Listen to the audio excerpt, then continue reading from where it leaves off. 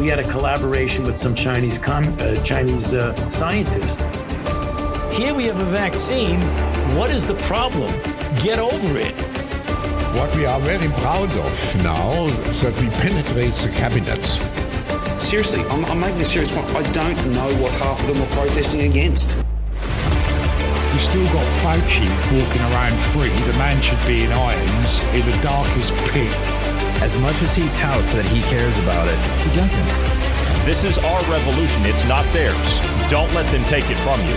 Don't let them convince you that it's their revolution when in fact it's not. It's ours. And we will have it.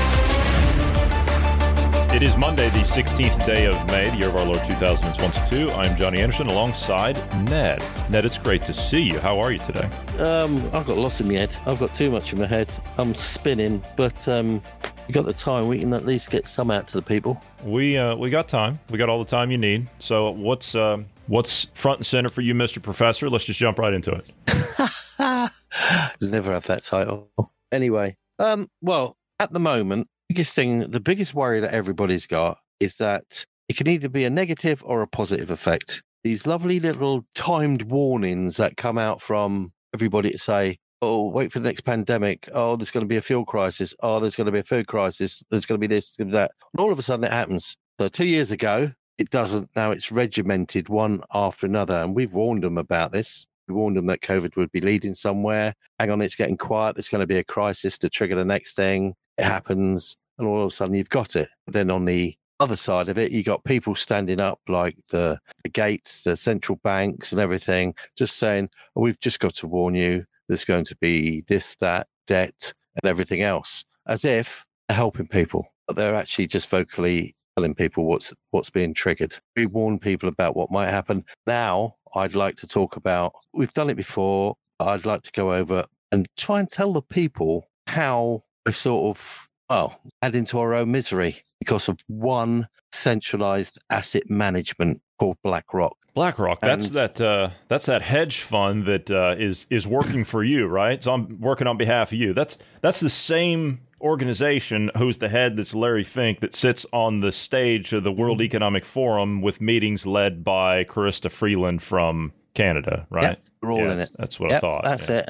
And Freeland's a real person. Trudeau's a puppet. Yes, you got it. The country. Yeah, you got it. Now, I've tried to break things down to a level for what people should be able to understand. Different countries, I've had a look into it, picked up a few things like names that people will probably know. Like in America, you got JP Morgan and Chase, you got Bank of America Corp, you got Wells Fargo, you got Citigroup, you got US Bank Corp, you got Trust Financial Group, and you got the PNC Financial Services Group. Yeah. Can I add one to that? Can I add one to that people will know?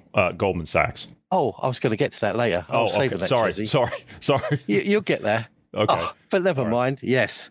BlackRock is either one of the largest of these shareholders in these banks. Either one of them or they own the major. Yeah. In America. Think of a nice little place like Iceland. Every single bank does some form of business with BlackRock. Everyone in there. It's either investment or otherwise. They're learning to know this. Yeah. They're trying to do their own thing. They actually they own shares in the 4 biggest Australian banks. They are the single largest shareholder in the 4 biggest Australian banks. Know that? I did not know that, but I know it now. Germany. I know it now. Yeah. Yeah. What's your bank? It's bad here. Commerce Bank. Commerce Bank. There's Deutsche Bank. And even your German postal system. Which is actually run by DHL, which is funny. Yeah. Yeah. And in the UK, I can't let us get away as if we're a shiny brick. Largest shareholder in Lloyds Bank is BlackRock. There we go. Now, Singapore is one of the largest shareholders in BlackRock. Yeah. Singapore, via their investment arm of Temasek Holdings. Interesting. Did you know that? Yeah. I did not know that, no. Well, yeah. Via Temasek Holdings, they have got quite a share into BlackRock. And that means everybody in that country is some way funding BlackRock. Like Iceland's trapped in it a bit. Yeah. I've heard. I mean, it doesn't like. I've heard that BlackRock has I've heard that they've got like 10 trillion in assets that they're holding. Yeah. It's between 9 to 10 trillion. It used to be. Yeah, I'm betting that it's actually more than that. You know what's actually happening with the housing crisis right now? Excuse me, I shouldn't say the housing crisis. You know what's going on with housing in America? Yes, Do you know I why do. the prices are through the roof? Because BlackRock, they're coming. Well, they're not the only ones. Sorry, go ahead. I'll let you go.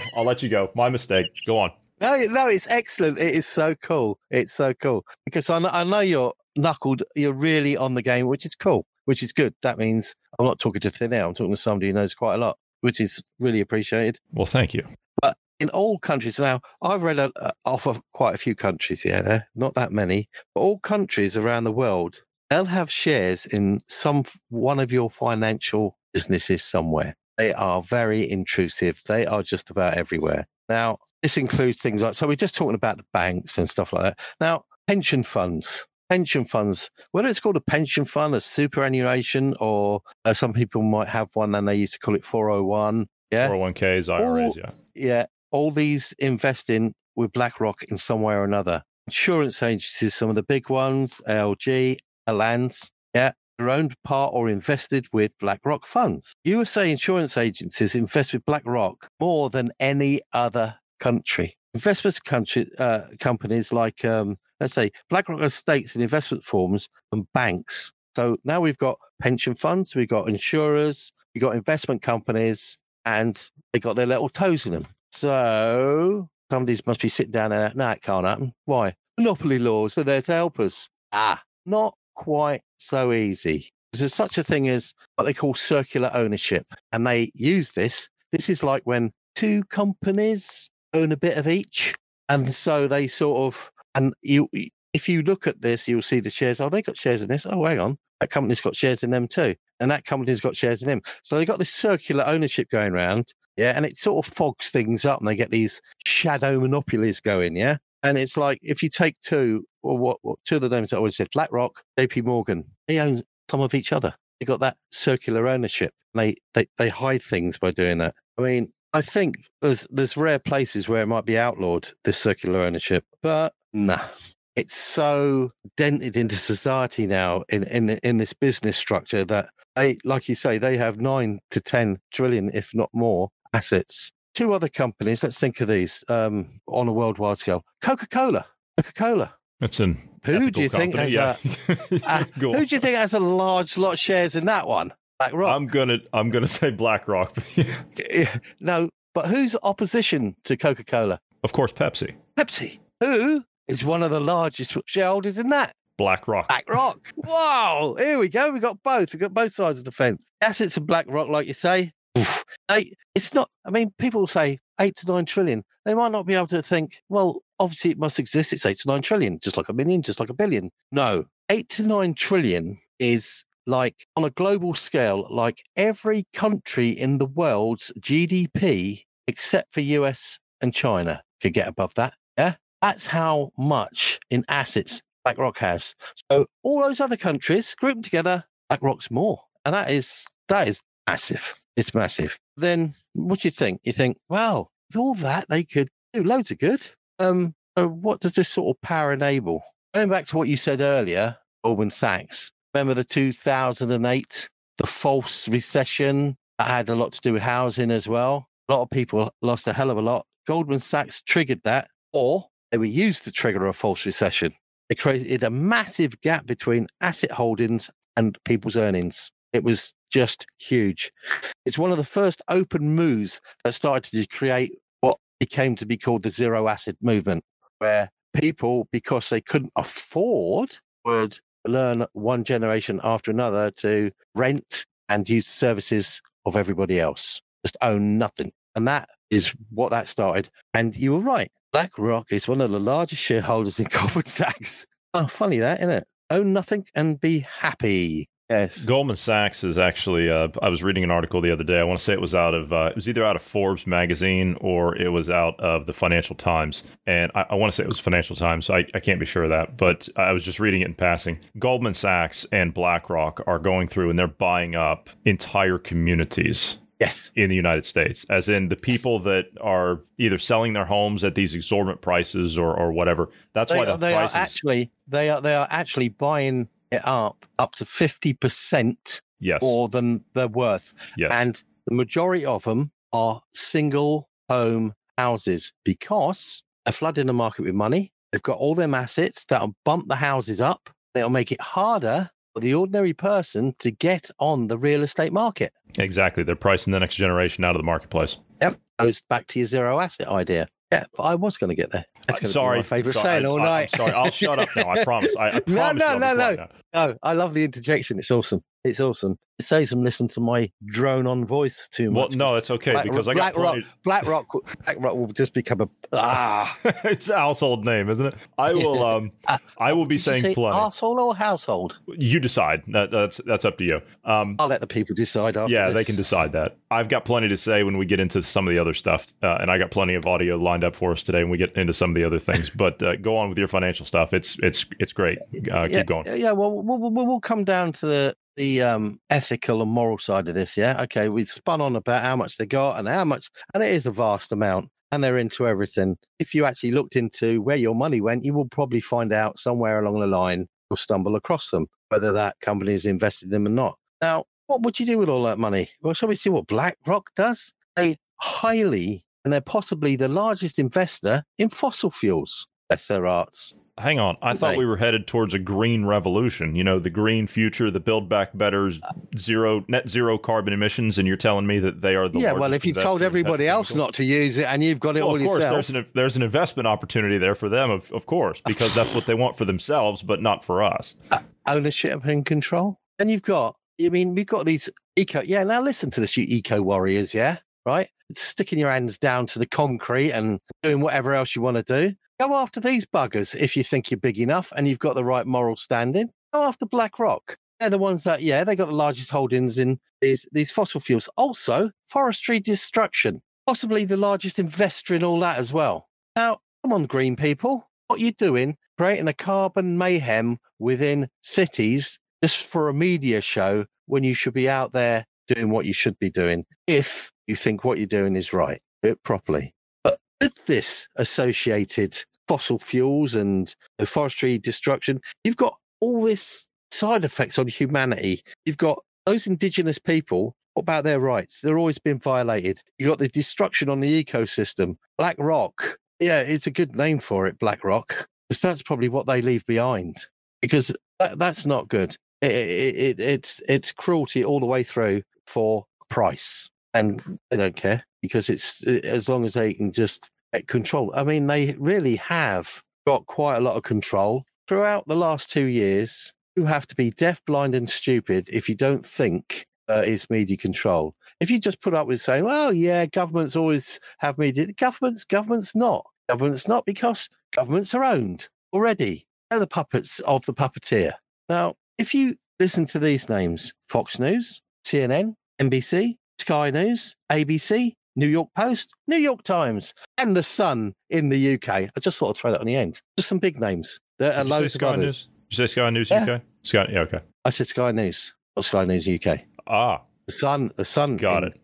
UK. I could go on, etc., etc. There's a never-ending list. But basically, they own part of every media organisation in North America, Asia, and Australia. Right? That's vast. Yeah? They used to be connected with Twitter. I think they're not anymore because of Elon Musk, but they still have holdings in Facebook, which I hope they've lost a bit of money, but then they can afford to lose that. Yeah, but then Facebook by association, Twitter stock. By association, you've got WhatsApp and Instagram with Facebook, haven't you? So you've got how many outlets are there? Now, a word, can be rhetoric, and Vanguard is said to be their rival as such, but I'm still out on that. I'm sorry. With all this circular ownership and everything, I'm so far out on that at the moment. If you think, right, between Vanguard and BlackRock, they are the two top owners of Time Warner, Comcast, which is the parent company of Vox, which is the voice of what? Wall Street. Wow, yeah, that's it out there, isn't it? So not much control, is it? Everything's all right. Fox says it's all a lie. So yeah, right, okay, we'll go with that. Can Disney I ask you a question? And News Corp. Can I ask you a question? Through any of your searching right there, and maybe you said it and I just missed it. I apologize. But I might have missed something myself. Is Viacom mixed up in there anywhere? As a subsidiary. It is a subsidiary. Okay. I didn't put it in there because I wasn't sure. I have seen it. Oh, it is one of the biggest. It runs like all the kids networks, all the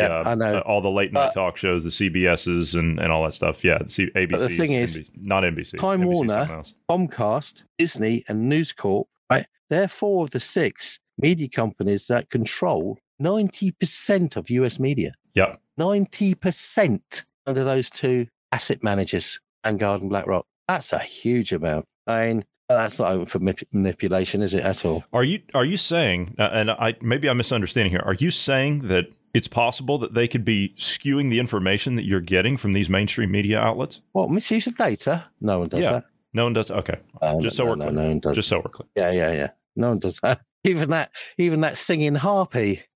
Oh God! All right, oh God! I still can't get that out of my head. Like that's just something you can't unsee and unhear. It's just like it's stuck there. It's like seared into my consciousness now.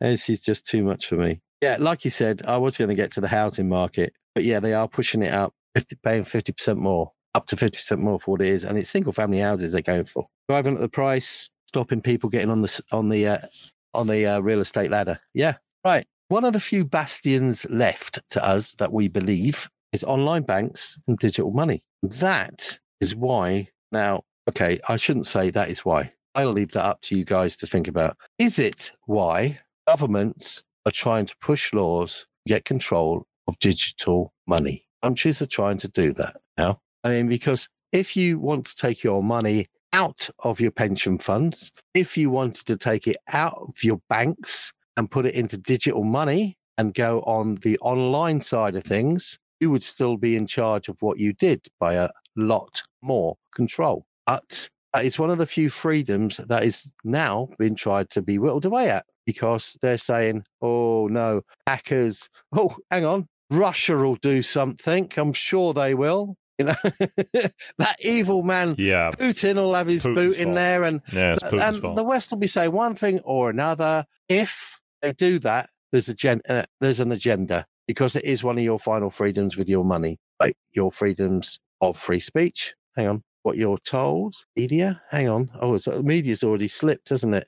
Digital passports. They were never going to do that. They were never going to let the COVID passport get in the way. No conspiracy theory. No. That was never going to get pushed. But it's all happening. It's not even subtly happening. It's in your face, and that's the problem. It's in my face. Now, if you are concerned, just look into where your money goes. You've got every right to find out where it goes. Even in your pension funds, you can tell them what to do with it. But if you look deep enough, I will think you'll find that nasty little thing, that shadow in the background somewhere called BlackRock. Some way, somehow, investing in funds there will be happening, right? So if they don't do it directly, it doesn't really matter. Because if they do, BlackRock have this wonderful financial management system called Aladdin. And via that, they will have access to your private information. Because if all these companies and everything invest in them somehow, whatever, on your behalf, there will be all this centralized private information going down that one funnel. Yeah, it's a worrying fact. But look, find out for yourself. And if I'm spouting a load of rubbish, please tell Johnny on air, please. I think you'll find that. Send us some feedback on it at dynamicpodcast@protonmail.com. Attention, Ned, and we'll make sure he gets it. Rude or otherwise, don't care. As long as it's decent information, I don't mind. Nothing absurd. Okay, so we got such a financial grip. Is it for good? Is it for self-interest? Is it for control? Now, you got to remember, this wasn't always going on, was it? It seems to have triggered over the last couple of years into a hyperstate. Yeah? Where all these companies have gone down. There's been 2 years ago, fuel, not too bad. Food, readily available. Okay, I'll have to work hard. I can still get stuff. COVID happened. Trigger, boom, oof. Yeah, take out of it what you want. But that was a trigger point, and it will be a trigger point in history. And since then, you've had warnings issued by the World Bank. One of the latest ones is, what is it? A massive debt crisis. Yeah. Say it's not so. Then there's the food crisis. And then there's warnings by the governments. Gates was the food crisis. Governments were the fuel crisis. And then a Ukraine crisis happened. And in all those little missing pieces of the crisis jigsaw made it happen. Now, so the World Bank issues a warning and gave out a list of 70 countries from the sort of middle to low income that will be unable to pay their debts. The UN, I mean, we've had the Gates, we've had the governments, we've got the UN, we've had the BlackRock saying it all. Now the UN's on board. It'd be interesting if you could find a connection between them all. I can. I know. It's just them.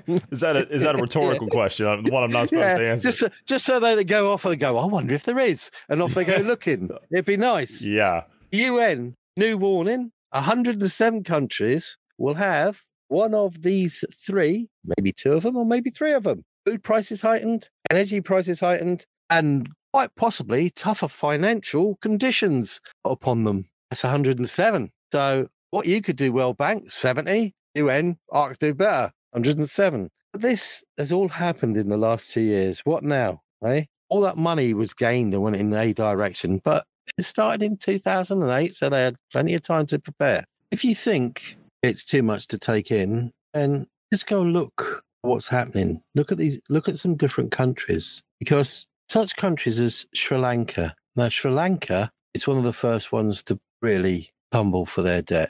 They've overdone it, been allowed to overdone it, where they've been manipulated. You see, when I was growing up, if you couldn't or weren't earning enough to guarantee that you could do your payments, you didn't get the loan. The bank manager didn't say, if I give you this money, this is how you should live. This is what laws you've got to pass. This is what you've got to do with your country or your house or whatever, right? He'd look at me financially and see if I could do it and then give me the loan. But what could possibly happen if asset managements, financial places had so much money and so many fingers in so many pies that they could actually create and break massive industry and even countries? Sri Lanka's hit the bottom. It's teetered over the edge. Have a look at it. It has gone mental there. The other thing is, I mean, I am not a conspiracy theorist. I just deal in facts and what I can find. It's up to you whether you join the dots up in your own little way or run away from the radio screaming, oh my God, this is all BS. Fine, that's up to you guys. I'm just here to put out what's you're not hearing on the media. This is basically information and for you to decide, because it's about freedom of choice. Everything is about our freedoms. And one of the things about this foods crisis that has all of a sudden happened since Ukraine, and really you've got countries like Egypt. Most of their wheat and grain comes from Ukraine and Russia. And it's funny how they managed to join the dots between Russia and Ukraine and cause the ideal crisis. Or didn't they? Was it by accident? Continue on. It's going to continue on because right now they're not planting.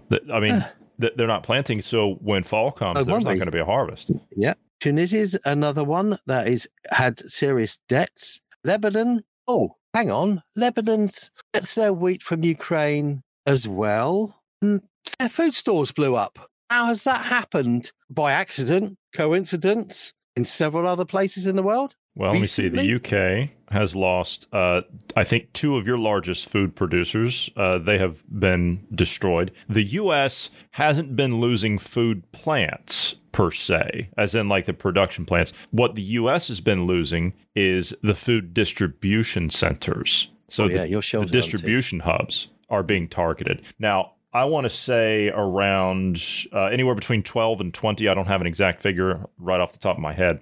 Anywhere between 12 and 20 have been hit within the last 90 days. The odds of two of those being hit is incalculable. Yeah. It's in the trillions. It's just not possible. You can imagine we're sitting here talking like this over what we know. How many people out there know of other places that are local to you and you've gone, hang on, that happened here? You're kidding me? That's happening all over the world. It's happening, but it's causing a food crisis. There wasn't one 2 years ago. Things were going up, especially in the UK, because we had Brexit, ideal thing to push the prices up. And then COVID, ideal routines to cost them up, because it's like I said, I haven't got a problem with the NHS. I think they do a wonderful job. But when I go into places like the supermarkets or what the Yanks are called, the malls and things like that, and they go, 25% off for you, you're a hero.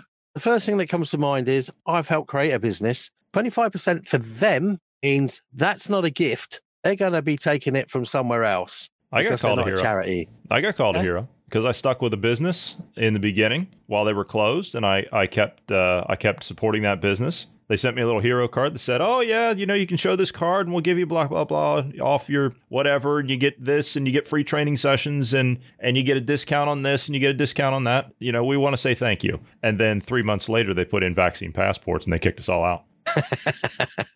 There's no hypocrisy everywhere. Uh-huh. Mm-hmm. It's just, it's ridiculous. It is what is the science of business is horrible. Argentina. Remember the last time we had these food problems Argentina. And whatever? Argentina's in a bad state. Yeah. South American countries will get hit. Now, World Bank is creating more debts. And this is IMF. I mean, these affected countries are Ghana, Ethiopia, Kenya, South Africa, Turkey, several states of India. This is all down to that side of business. Look, and all they're doing is saying, well, we'll have to recalculate your debt, tighten up on the financial strings. But they are telling these countries what to do, how to do it. If you're going to lend somebody money, it's money. It's not a political tool. It's not to be abused, but it is. If you look at why Sri Lanka went under, it is because China dictated what they should do. And that is because of the money associated between the two. And Sri Lanka hit the bottom because of it. And that's why I said it first. Sri Lanka was the first one to go flat and bottom up. And all those other names, I mean, between me speaking about this, debts are still heightening. I mean, these numbers, these people can't pay it back. I mean, it's funny how... You got to triage This is why... Yeah, it's funny how, like I said before about Ukraine and the ethics of the war and the warmongering going on and why they're keeping it perpetuating. We give $1 billion to Ukraine from the UK, and then we buy within Europe 40 billions worth of fuel from Russia. Well, hey, well done, Russia. Keep it going. Here you are, Ukraine. You can have a few billions worth of this to keep that going as well. And all you do is turn up that arable farmland that has helped a lot of other countries, most of them outside of the West, and they're going under. They're going under because of it. So, no, that could be stopped. It could be stopped quite easily. All of this could be shut down tomorrow. Yeah. But the problem is that the people that are supposedly the saviors, I'm doing the air quotes, saviors, they're the ones that are causing this problem. As you said, we didn't have a food crisis 2 years ago. It's an engineered crisis. It's being done on purpose. You see, in the past, I was talking about this last week, in the past, these types of institutions, the financial institutions, the NGOs, the robber barons, the oil companies, all that stuff, whatever you had, like the people in the past, right? The ones that were the tech companies of their day, if you will, the tech moguls of their day. These companies, they were able to hide their guilt. They were able to do these things like ginning up shortages and hyperinflation and wars and things like that to kind of hide all this so they can bring in their new system. They can't do that anymore. The problem is that people, because we have the free flow of information, which, again, they're trying to shut down with the control of all this digital stuff, they want to take it to that age to where you can't investigate them any longer and you can't see what we're seeing now. They want to shut that down. Yeah, they do. And they want to keep you living in squalor with zero assets, and you're always dependent on some whatever chicken feed that they give you. You know, you've got Tory MPs in Westminster right now saying that you need to live on 30p a day. 30 pence a day. Yeah, what will that get you? 30 pence a day. What will it get you? You're in the UK. What will 30 pence get you a day? Nothing nice. Nothing nice. Will it get you anything at all? It's literally, I mean, what is the answer? Like you're saying, what is the answer? You go digital with your money, but they're trying to get hold of that and grow your own food. So you're going to have to go back to that to subsidize your own health. Yeah, that's what it's going to have to be. You will have to do that. And by the way, if you're going to do it, set your gardens up now because people are going to make that pay as well. Now's the time. Now is the time to do it. We're literally in the beginning of planting season. Now is the time. My strawberry patch is in. Oh yeah, did you get a strawberry patch in? I've got some plants going in this week. I'm planting this week. I've got some strawberries that are already growing. Because you know what's great about strawberries? They come back every year. Once you plant them, that's it. They just put runners out and they start again. They put runners out and they start again.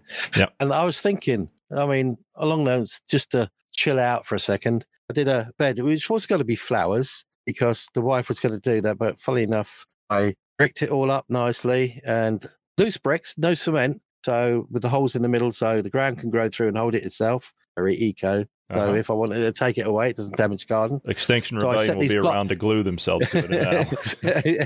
yeah, and they'll super glue themselves to my bricks. So I'll just pick the brick up. I can just take it up. It's not cemented and let them walk away with the bricks. That'd be quite good. I might stick one on the back of his head as well while he's at it. I just put one as he moves 10 feet. I'll put another one on him so he just can't get very far. But there was another one. I thought, what am I going to do with that? I thought, well, I could dig the earth out down a bit, and then I could put like canvas bags in there, and I could put about 3 separate, fairly large ones, and grow root vegetables in each. And then I just lift it out, sort it out, and do that. And I thought, And yes, every now and then I have to get away from digging this sort of stuff up and just go chill in the garden. It's nice to have a garden. I mean, if you haven't got a garden, and I'll come around and have a beer then. Yeah, you can find me. Yeah, you got to get one in if you can. It's and not only that, it's also very satisfying to grow your own stuff, isn't it? Even if it's for a hobby. Oh yeah, when it goes right. Yeah, well, of course. But that's trial and error. That's trial and error. You're absolutely right. That's trial and error. I've been around that stuff since I was a kid. Growing up in the Midwest, I mean, I had grandparents and great grandparents that showed me all that stuff, and of course, parents and showed me all that stuff. And so you learn that kind of thing, and it just sticks with you. But it takes probably, and I want to say, if you're just getting started in it now, and it's never too late to do that, but if you're just getting started in it now, then you're going to be looking at probably, I want to say, and correct me if I'm wrong, Ned, but maybe 3 to 4 years to fine tune your hand and get a good crop out of it. Learning things like that. But you'll benefit. But the benefit from it is just awesome. Yeah. See, we have to turn back to things like that, because if they get this social charter going about what you're entitled to and anything, every person, due to their own humanity, and needs a feeling of worth, right? That means go out to a job, earn your money, come back, pay for what you want. You have a feeling like you've achieved something, and that makes life worth living, no matter if it's lots of little things or one big thing or whatever. But get out, if you manage to have a bit of land or get out into a garden. Your garden doesn't have to be big, and you do something like that. Now, don't go stupid, because the rule of thumb is if you change your garden too much, you'll have to put too much time in. The more you change your garden, the more time you have to apply to it to keep it the same. Let nature do its bit, work with it. Simple as that. And that is how the world should be. No, I completely agree. I completely agree. Let's shift up here a little bit. You wanted to talk about the WHO, the WHO, whatever you call them. Well, I don't, but I'm going to. Well, I really don't want to talk about them either. I think they're appalling. But you've got a lot of that stuff. We've got we're about halfway on time here, so go ahead. So we've got World Health Assembly special session, isn't it? So all the world leaders agreed to have all these world leaders have agreed to have this talk on pandemic prevention. Yes, and to kick that off, I have right here. I have the second global COVID summit that was 5 hours long. And I'm not going to waste anybody's time playing the entire 5 hours, obviously, because Ned, what was it that you said? There's a reason that you don't eat Brussels sprouts and cauliflower. What was it? It was. It's that COVID-19 hot air that rushes out of them all the time. Exactly. It's that wind, right? Well, that's exactly what you're going to hear in the next 60 seconds is these utterly useless windbags from the United States. And these are heads of state from the United States, from Germany, from Canada, from the WHO. I have a quick thought. Maybe this is another way we could point these guys towards the eco guys, because if they're creating so much hot air, they just strap them up somewhere and just use them as a natural resource. That might not be a bad idea. We could put some of those windmills that don't work in front of them too, and they can keep those things going. Just a thought. It's an excellent idea. All right, take a listen to this. And this is remember, this is what is this? Oh, this is the second global COVID-19 summit about ending the pandemic and building back better to prepare for the next. Yes. Did you catch that? Ending the pandemic by these opening statements. Take a listen. Hello, everyone. Thank you for joining together for the second global COVID-19 summit. This pandemic isn't over. But the dire reality is the pandemic is not over. But the pandemic is not over. It's misguided to think this pandemic is over. The pandemic is not over anywhere until it's over everywhere. COVID-19 is not over yet. But however we might all be wishing it is, the pandemic is not over. We cannot be complacent because the pandemic is not over. But as we know all too well, the pandemic is not over. Number 4, we are advocating the establishment of a more inclusive New World Order.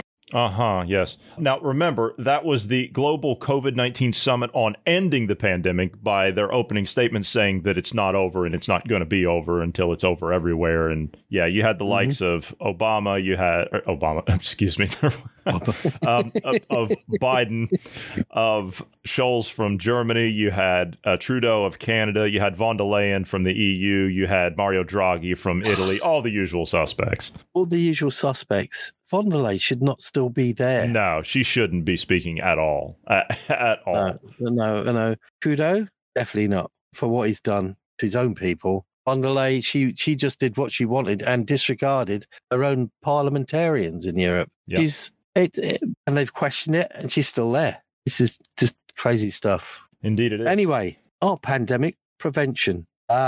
Shape the future of global health security. What is global health security? Take Bill your own Gates, health back. That is what it should be. But Bill Gates wants to put together this pandemic response team. Is that? Germ? Yeah, Germ. Yeah. Don't. I'll get there in a minute because I actually scribbled something down and I had a quick titter to myself. You know when you give somebody a name?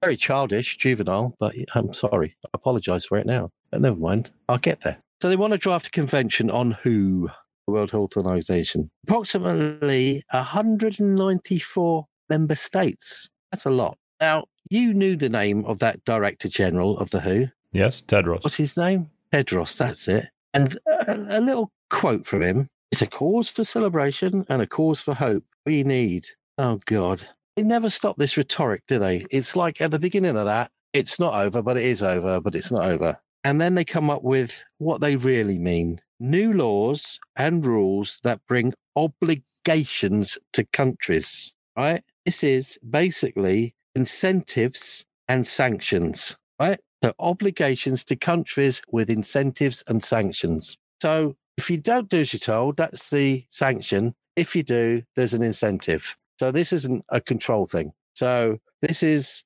countries getting together to say they're going to give full control over any serious health and pandemic situation to who?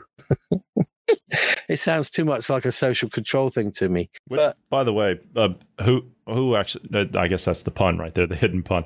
Yes. Who has the majority controlling stake in the World Health Organization? It's two entities. It's Bill Gates and the Chinese Communist Party. Go on. Sorry, I probably interjected. And the US and the UK. If we go to the top with money, yes, but with say, money, no. Yeah. We give a whole lot of money. We don't have any say. We give a whole bunch of money. Monetary-wise, no. But do you remember, to his credit, to Trump's credit, and believe me, there's a lot not to like, and I'm not a fan of this guy these days, but to Trump's credit, he did pull us out of the World Health Organization. But as soon as that election was spun the other way, we got dragged right back into it that next day. The thing is, as much as he, from an outsider's point of view, business acumen and putting your country on its feet and actually doing more to stop other countries around the world doing terrorist actions and wars, Trump did quite well. He did quite well. He might not have been liked.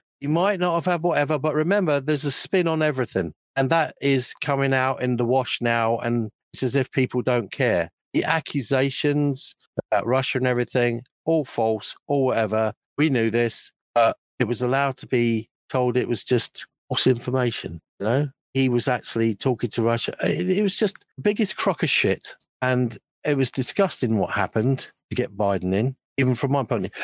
It shouldn't worry me, some people would say. You're in the UK. That's America. That is where people are going wrong. These guys want global control. So on a global scale, the people have to, if they want themselves to actually have anything or have choice and your freedoms, you're going to have to actually grow up a bit. I'm sorry. I don't think I'm being too rude because most people think they can't do anything. You're not being rude. They can't do anything. You're not being rude. That's been something that I've been fighting with for probably the last 5 years now.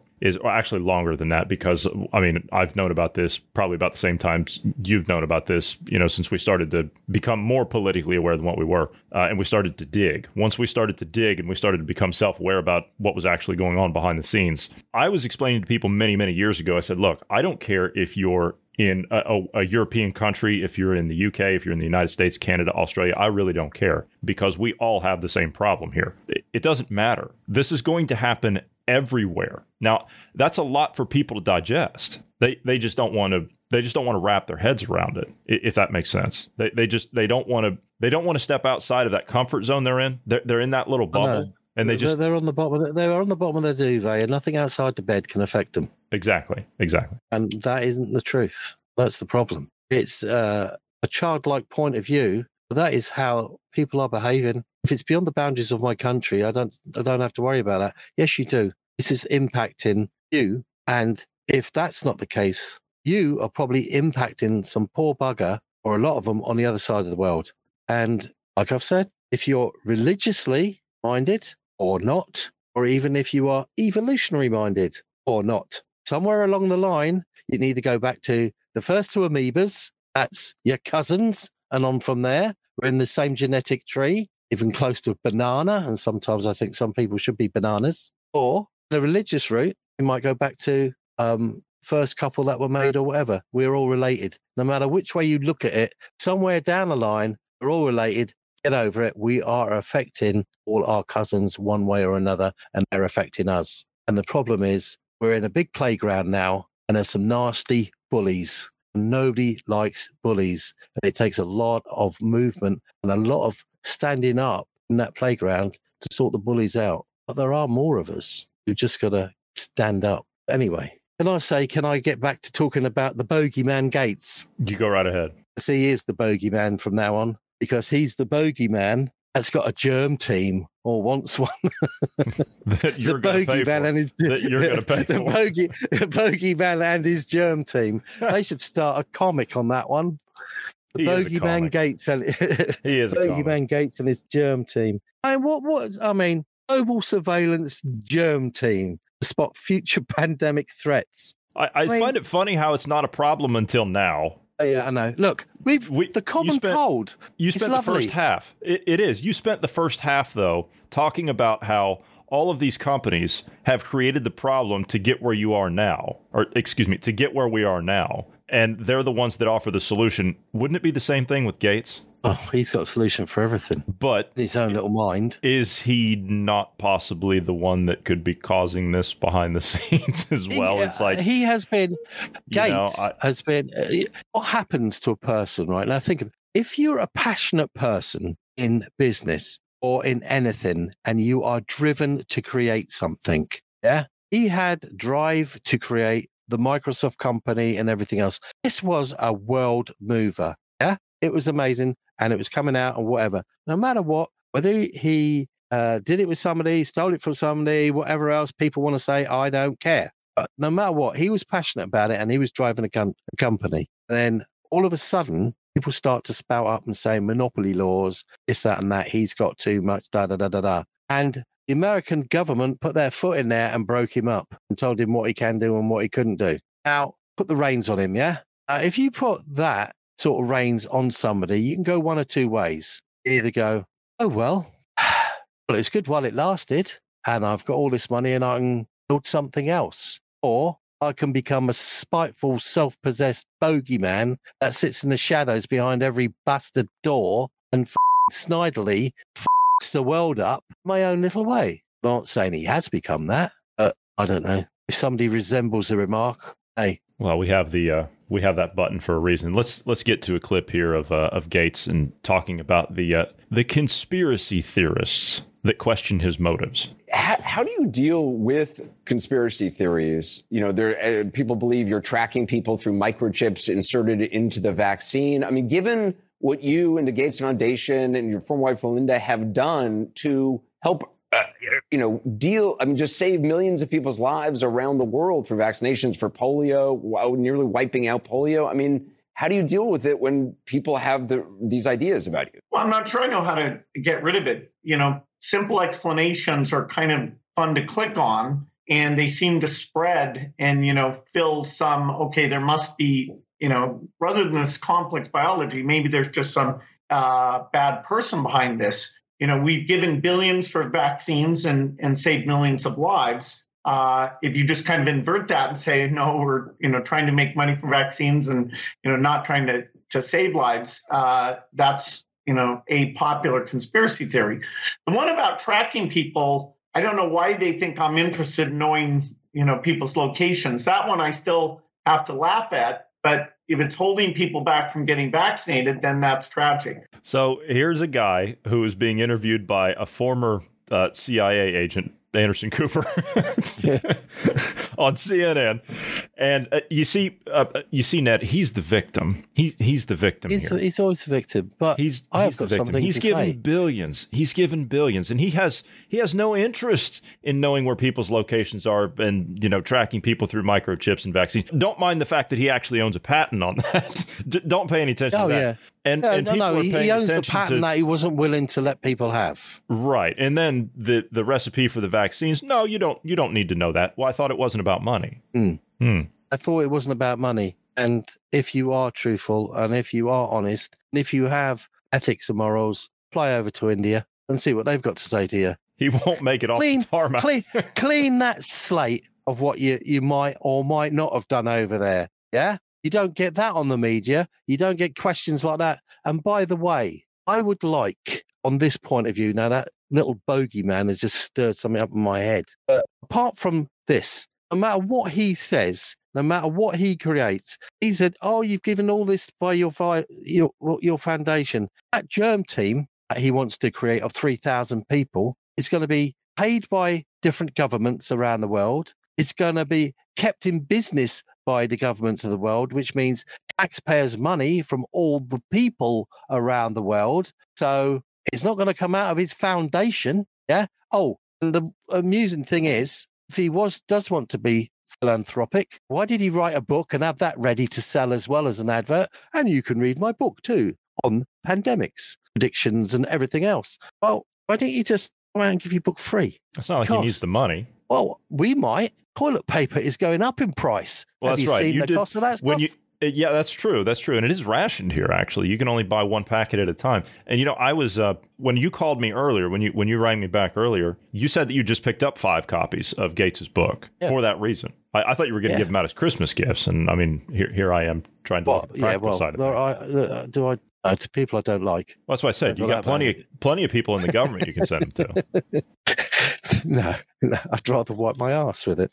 Tell you the truth. But the honesty of it all, what people have got to think about is the WHO was never an elected set of people by the people. It was an offshoot of the UN, wasn't it? I think. Now, it's the medical arm of the UN. Yes, exactly. I mean, governments are talking about giving them total say without contradiction on your health, your future health. Yeah. And this, they're trying to get passed by May 2024, if I'm correct. It's through by May 2024, I think. It's entirely possible. I'm not sure. I don't know the actual date on it. I know Biden's trying to ram it through now. I mean, okay. So, I mean, this is sort of another form of social charter, isn't it? This is forcing it's world government, is what it is. Don't take our word for it. Just take a little snippet into what your future could be and get on the internet or go have a look somewhere and look at what's happening in Shanghai under the COVID restrictions, under the health restrictions. We're posting a lot of those videos. You've had people committing suicide. They're in total lockdown. They can't even leave to get food. And they're hoying their pets out onto the road because when things get tight, humans will do that. Or they'll bugger off and look for it themselves. And they're picking these pets up and they're beating them to death. They're just destroying them. Yeah. Under their health regulations. I mean, it is total lockdown, total control. And I do believe I actually saw, which was the Mother's Day one. Did you see that one? Yeah. We posted that video. Yes. That was beyond me. That was beyond me. A mother getting separated from a child forcibly on Mother's Day. Whether they celebrate it there or not, I don't know. Actually, they're testing. They're doing PCR tests. These useless, ridiculous PCR tests. They're doing these PCR tests on vegetables. They're testing vegetable. They're swabbing vegetables. They're swabbing fish. Oh, I don't know. They're destroying gardens. It's just the hypocrisy of it all. They're destroying life. Of course they are. That's what they do. That's what these people do. COVID-19 saves lives. Hang on. So this COVID-19 pandemic, the answer to it was a vaccine that patents have been held on to, not allowed to go out to countries that need it as much as the Western world, where there's more money. Oh, but see, they need a team now. We got lockdowns. How many people die in lockdowns? How many people die from not getting? I mean, how many people in Britain? I mean, the NHS shut down. It was COVID this, COVID that, COVID this, COVID that. Sorry, you can't have your follow-up on your cancer scan. You can't have your follow-up on this. You can't have your follow-up on that. How many people, those lists that were probably 2 years behind are now 5 or 10 years behind. Anxiety, stress, suicide is a killer. Yeah. Yeah, it's a killer. So personally, I would say the vaccine has killed more than it's supposedly cured, quite simply. And those are the side effects, not the actual disease.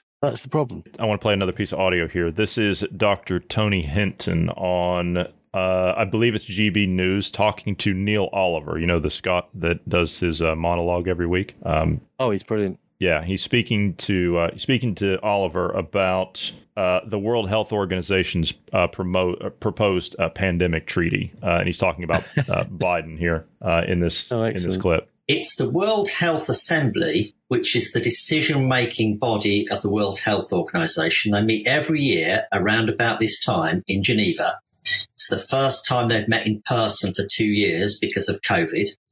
And this is a amendments to the international health regulations. And it's not just about pandemics. It doesn't just give the World Health Organization control over a pandemic. It allows them to call out a potential or actual health emergency. That could be all sorts of things. Potentially, of course, if the people that are very concerned about global warming and possible health effects, that could get the World Health Organization involved in those sorts of conversations.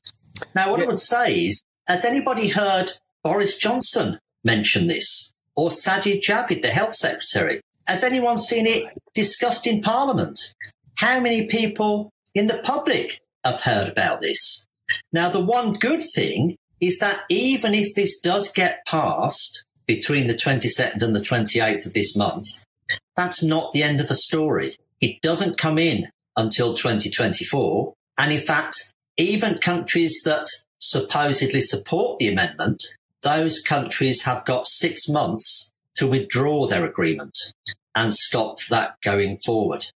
Whether it has to be unanimous, I've found that very difficult to get to the bottom of. The World Health Organization is very opaque in the way that it works. You raise many salient points there, Tony.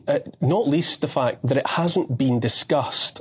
It's not just me, is it? You feel as if while a population is on its knees with exhaustion, having been through the last couple of years, major things, not slight, major things are being slipped past a population that's exhausted. Now, why would that? Why is consultation and consideration about something that's potentially affecting us this not everywhere? Why isn't this on the sides of buses? Well, I think they're in a hurry to do this for a number of reasons, because, of course, a lot of these amendments that have gone in have come from the Biden administration.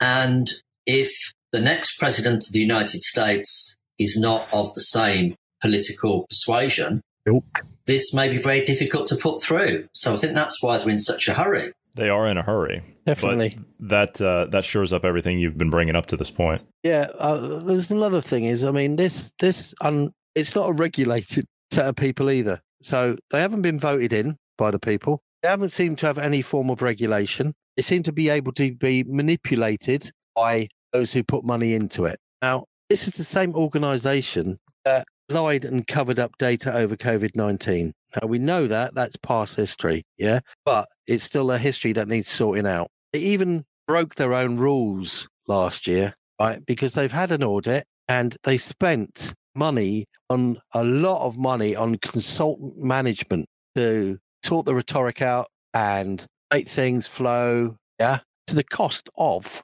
$11.7 million. Now, depending on where you are in the world, even at a minimum, that is 600,000 vaccines plus. So we'll just spend that on consultant management. Well, we don't need to help them over there, do we? They don't really need it, even though we've told the world there's a pandemic going on. So the ethics and morals fall out of the bucket, and it is just horrible. Now, in this country, yeah, if you go online, there's a government petitions page online. Now, listen to this, people, because if it's in the UK and we're in a democracy, the chances are you, as a people, can do the same thing and write a petition and get signatures, because people do that if they want things to come to the attention of their government. Now, in this country, people have started a petition saying that there has to be a people's referendum on any international treaty on pandemic prevention and preparedness by the WHO. People are already signing up to that in tens of thousands.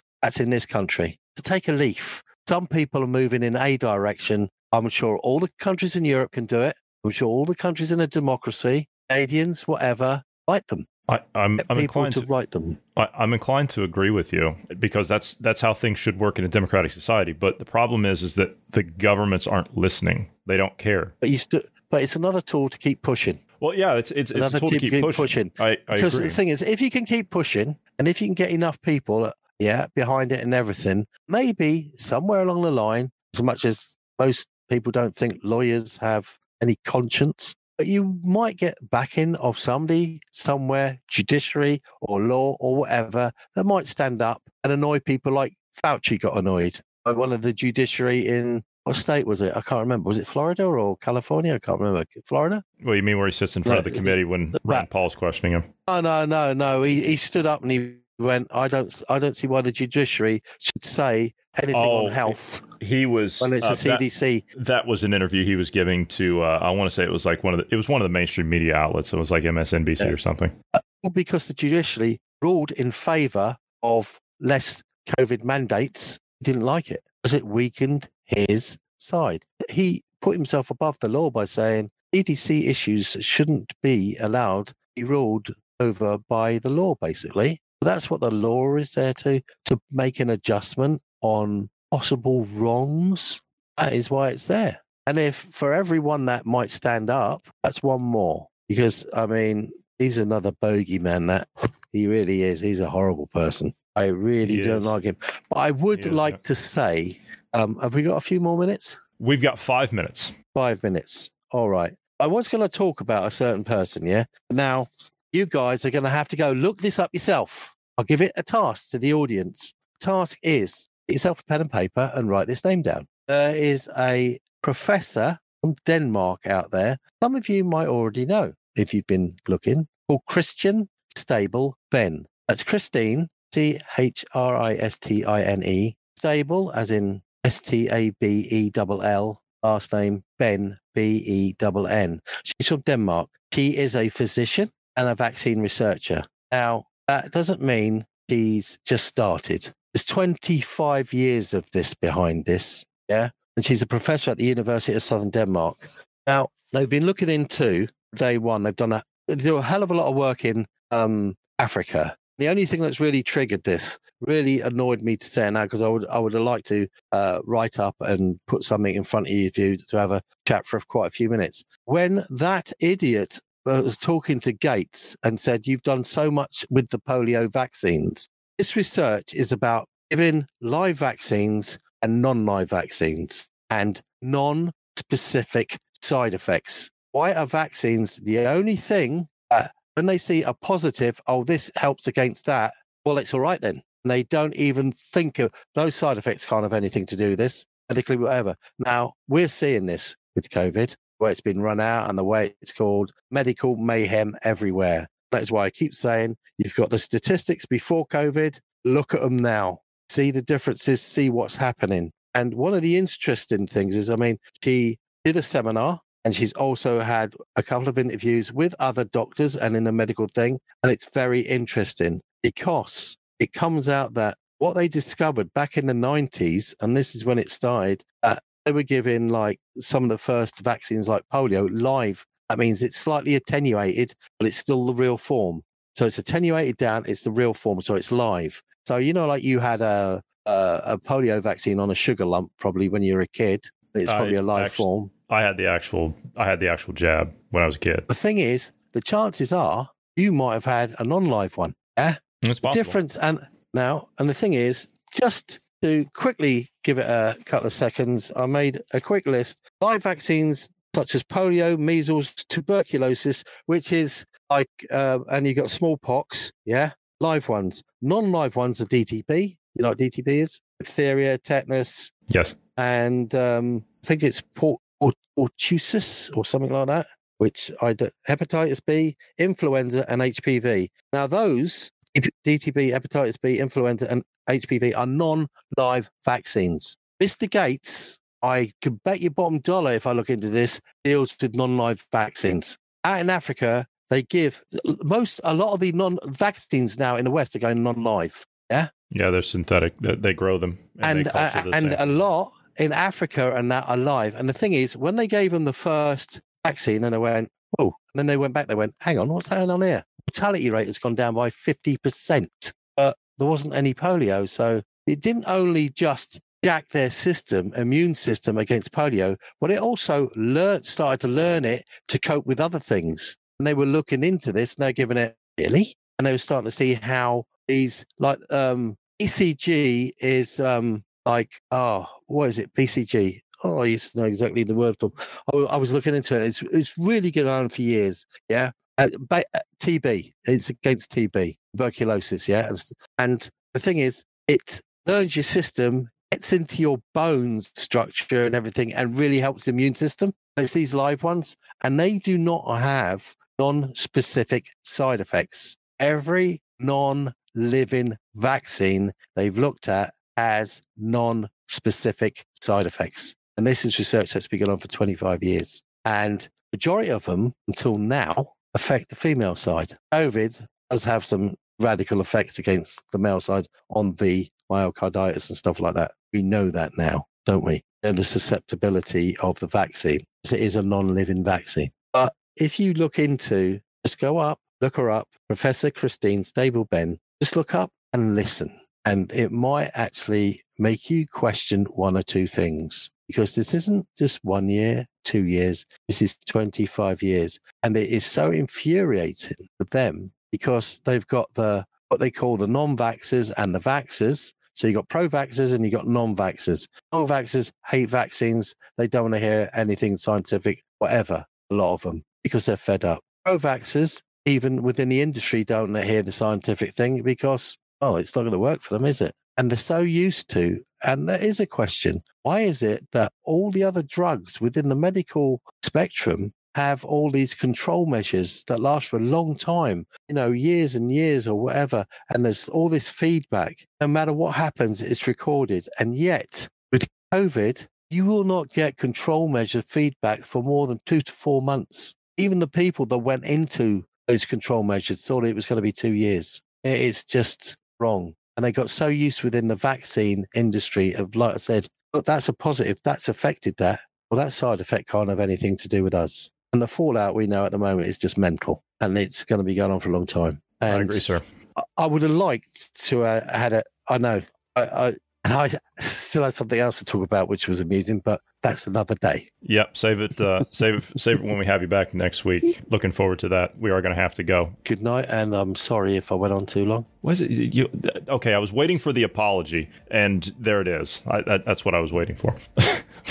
For those of you who would like to send, of course. For those of you who'd like to send us some feedback or send Ned some feedback, please do so anytime by sending us an email at dynamicpodcast@protonmail.com. Also, do you like the podcast you're listening to? We do love having you as a listener, and we would humbly ask you to pass us along to 5 friends. That's all, just 5 friends. You know someone you're trying to wake up, someone you're trying to get to think on their own. We would appreciate it very much if you would send them our direction. So, Ned, I want to thank you for being here today. Thank you to all of the listeners. Everyone have a great evening.